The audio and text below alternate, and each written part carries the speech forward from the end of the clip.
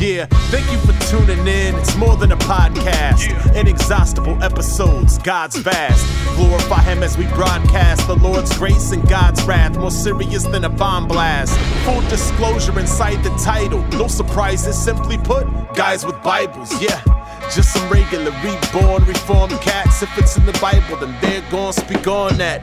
Cause the scripture is the final word. Okay. Competing ideas, quite absurd. Of this you can be quite assured. Yeah. We were lost in the darkness of night, immersed in sin. But then the light emerged. It was the Son of God, divine Christ, that shines light. The word in Genesis that assigned life in hindsight. And was revealed through the prophets and apostles. We magnify and expound on the power of the gospel. Yeah. You are listening to Guys with Bibles, studying scripture, discussing doctrine, glorifying God. Greetings, dear listeners, and welcome to Guys with Bibles. I'm Lee, and I'm back again for some more theophany talk.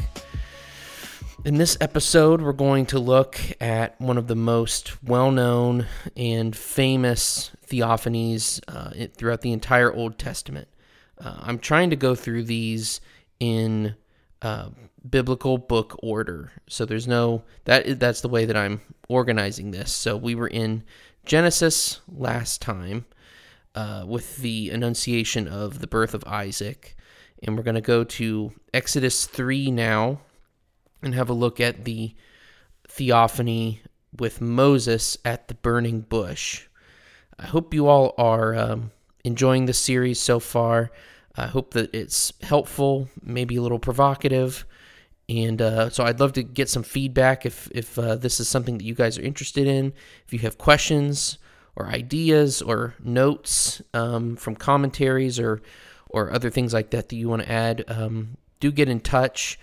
You can email directly to guyswbibles@gmail.com. You can also find us on Facebook and on Twitter and on Instagram at Guys with Bibles.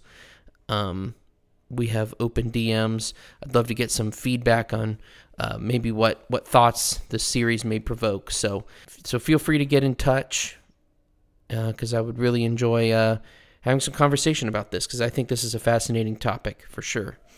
One of many fascinating topics in Scripture. So, all right, without further ado, we're going to go to Exodus 3. We'll just start in verse 1. We're going to kind of hop around this chapter a little bit and look at the different, we're not only going to look at the appearance, the actual appearance of God in this vision, in this passage, but we're also going to talk a little bit about the content of what is communicated, because after all, a key part of a theophany is not simply the marvelous appearance of God to someone, which is what a theophany is. It literally means appearance of God. But those appearances come with a message, or sometimes several messages. And we're going to see in this passage that there are several messages that are communicated to Moses. All right. Exodus 3. Now Moses was pasturing the flock of Jethro, his father-in-law, the priest of Midian, and he led the flock to the west side of the wilderness and came to Horeb, the mountain of God.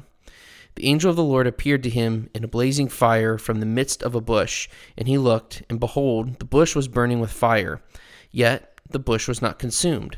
So Moses said, I must turn aside now and see this marvelous sight, why the bush is not burned up. When the Lord saw that he turned aside to look, God called to him from the midst of the bush and said, Moses, Moses. And he said, Here I am. Then he said, Do not come near here. Remove your sandals from your feet, for the place on which you are standing is holy ground. Okay, that's the first 5 verses. So here we have the appearance itself. Moses is out in the wilderness. He's isolated. He's working. He's tending the pasture. He's pasturing the flock of Jethro, and he's in the west side of the wilderness and comes to Horeb, the mountain of God. Now, in looking through the commentaries, because I wanted to double check, Horeb and Sinai, Mount Sinai, are essentially interchangeable. We're not sure exactly to what degree.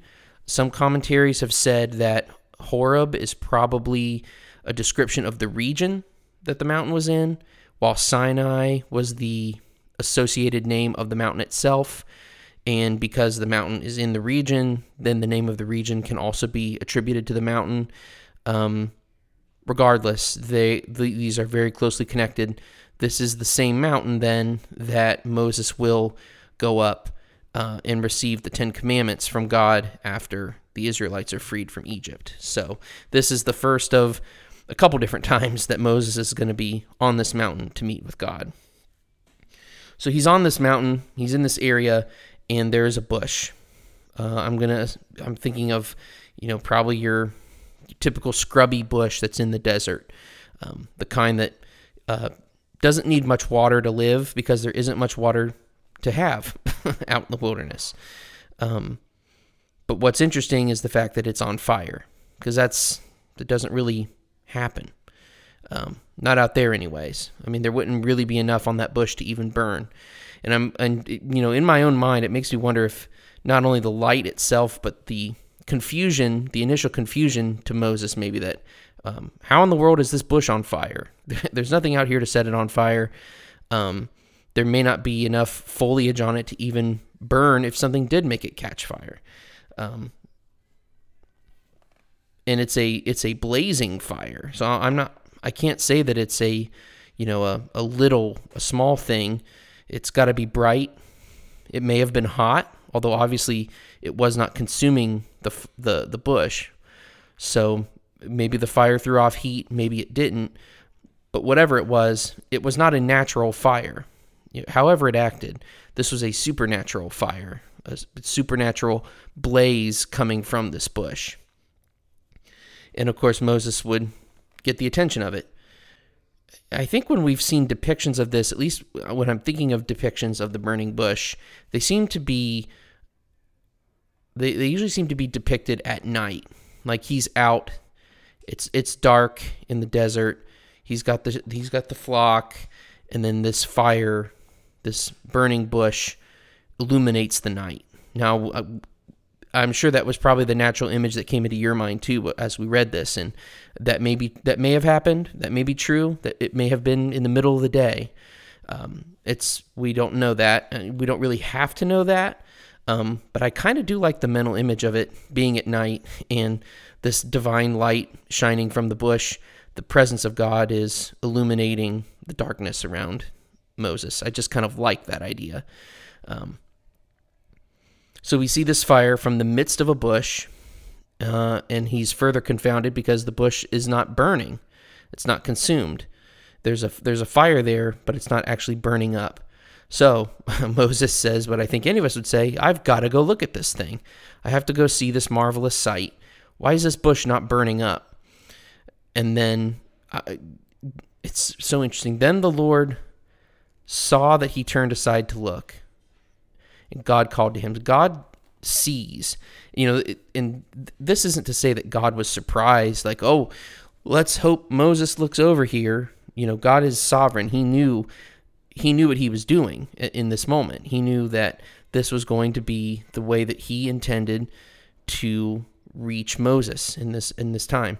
But God sees his creation. And we're going to look at that a little bit more further in this section, but God sees his people. He takes notice of us, even though we don't deserve it, but he sees, and not only does he see, he calls. So he saw that Moses turned aside to look, and God called to him from the midst of the bush and said, Moses, Moses, which is kind of the typical way that we see people call out to people when they're getting their attention, that repetition. Now notice, we're going to hop back here to verse 2, where it says, the angel of the Lord appeared to him in a blazing fire in the midst of a bush. But then it says God. There are instances in the Old Testament where there are angels, sometimes even angels of God, and then there is the angel of God. Enough commentators have said, and I think it's worthwhile, when you see the angel of God, it's safe to assume this is not some mere angel. some average run-of-the-mill angel, so to speak. There's something special about the angel of the Lord. And some folks have said that that is possibly a signal for a Christophany. I may have mentioned that before. That may be true in some instances. It may not be true. But if this is a particular messenger of God, because that's really what an angel is.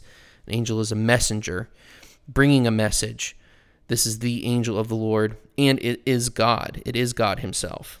And the text does say that. So we're not making an assumption there. God is speaking to him from the midst of the bush. So he calls to him, "Here I am," which, let's think about this in terms of Adam and Eve. For instance, when God was calling to Adam and Eve after they ate the fruit in Eden, the fruit from the tree of the knowledge of good and evil, they hid. And when God called, they were ashamed, they were afraid, and they didn't answer. But Moses answers here. He says, "Here I am." Kind of in a similar way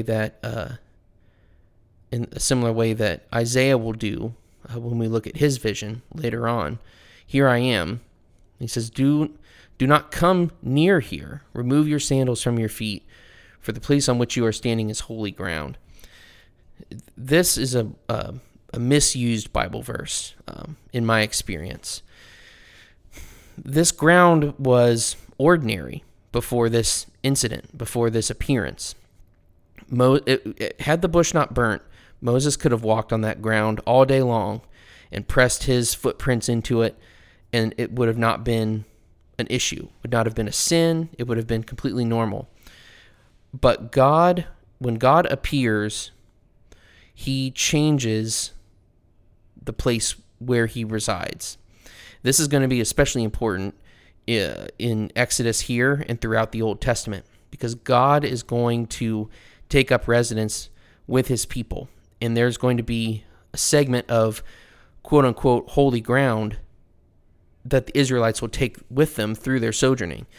This is going to be set up in the tabernacle, which is what I'm thinking of there. It'll be officially placed when they build the temple later in the story of Scripture. But God here is just beginning to hint at that. God is in this place. He's in this area of land. He has made this holy ground by his presence. It's not inherently holy. There's nothing special about that dirt, but simply for the fact that God was sitting there in that bush, so to speak, sitting in that bush, appearing to Moses, he now had to act with reverence. And how was he to show reverence? He was to remove his sandals and walk with his bare feet and stand in the place where God was. So he said also, "I am the God of your father, the God of Abraham, the God of Isaac, and the God of Jacob." Then Moses hid his face, for he was afraid to look at God. So God has now called him to a holy meeting. He's removed his sandals, and God has identified himself. And I think this is really important, especially for Moses, because we have to remember Moses had some identity issues as he was growing up. He was an Israelite. He was a Hebrew.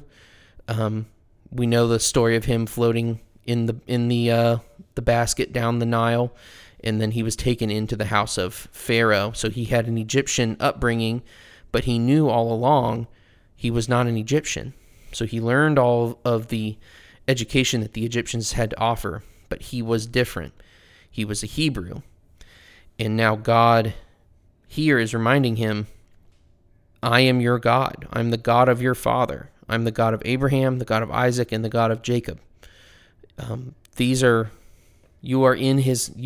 God is saying, you are in my covenant. You are part of my covenant people. So God is now identifying himself, and by identifying himself as the God of Abraham, Isaac, and Jacob, he has also identified Moses. "I am for you," God is saying to him in this moment. "I am the God of your people." This is no false Egyptian god. This is no pagan god from some other people group from out in the desert. This is the God that your people know. This is the God of your fathers. So now we see God's holy. He's called Moses to a holy meeting. He's identified himself in terms of his covenant. That doesn't exactly comfort Moses. In fact, it makes him afraid. This is the holy God, the only God, and he's standing in his presence in the desert alone. So he hides his face. That's what a sinner does. A sinner hides. That's what Adam and Eve did when they sinned. And once Moses was confronted with the identity of God, he did what a sinner should do. He hid. And Moses was a sinner. No doubt he was a sinner. He'd taken a man's life. That's why he had run into the wilderness. That's how he ended up in this life that he's in now. He had committed a grievous sin while he was still in Egypt. And there were people out for his life because he had killed an Egyptian. The Lord said, I have surely seen the affliction of my people who are in Egypt, and have given heed to their cry because of their taskmasters. For I am aware of their sufferings. So I have come down to deliver them from the power of the Egyptians, and to bring them up from that land to a good and spacious land, to a land flowing with milk and honey, to the place of the Canaanite, and the Hittite, and the Amorite, and the Perizzite, and the Hivite, and the Jebusite. Now behold, the cry of the sons of Israel has come to me. Furthermore, I have seen the oppression with which the Egyptians are oppressing them. So as I said before, God saw Moses, noticing the light, the fire of the bush. God is a seeing God. There's plenty of places in Scripture that talk about the eye of the Lord, that God sees the works of men. God may not have eyes, right?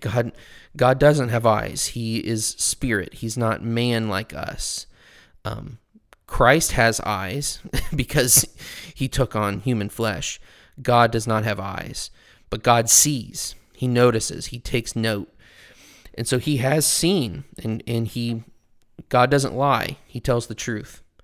So in all of the blood and the sweat, the toil, the anguish of the Israelites in Egypt, God has seen all of that pain, all of that terror, all of that loss of life. And he's heard. He's not only seen the affliction, but he's given heed to their cry because of their taskmasters. So he's a hearing God. He's aware. He's knowledgeable. He's aware of their sufferings. He knows. He's knowledgeable of what's going on with them. And he's a present God. In verse 8, I have come down to deliver them from the power of the Egyptians. He's not just sitting back, hanging out. Oh, it's all cool. They've got it under control.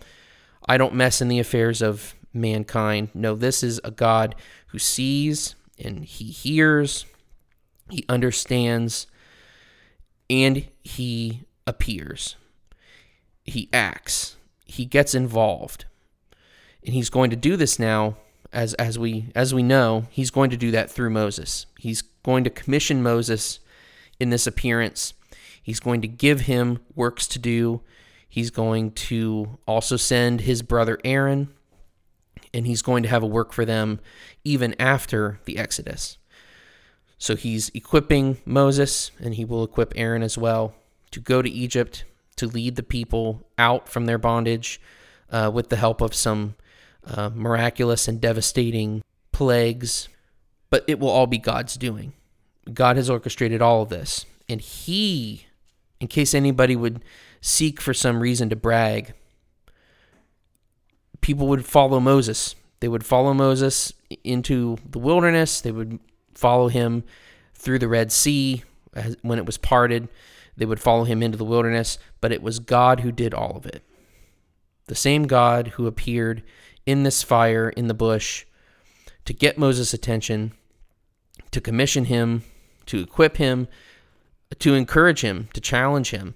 That is the same God who would split the Red Sea, who would bring the plagues on the Egyptians, and then who would lead the sinful Israelites through the desert as they wandered and chasten his people, and then lead them into the promised land. It's the same God, the God of Abraham, Isaac, and Jacob, and the God of Moses, and the God of Aaron, and then through the glories of redemptive history, the God of you and me, if you're a believer in Christ. That's the same God. He's your God.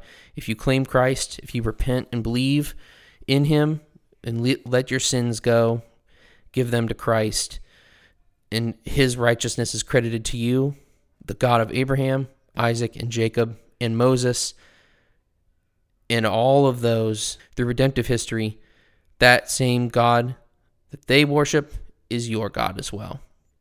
He provides for you. He leads you. He sanctifies you. He saves you. He preserves you in Christ and with the power of the Holy Spirit.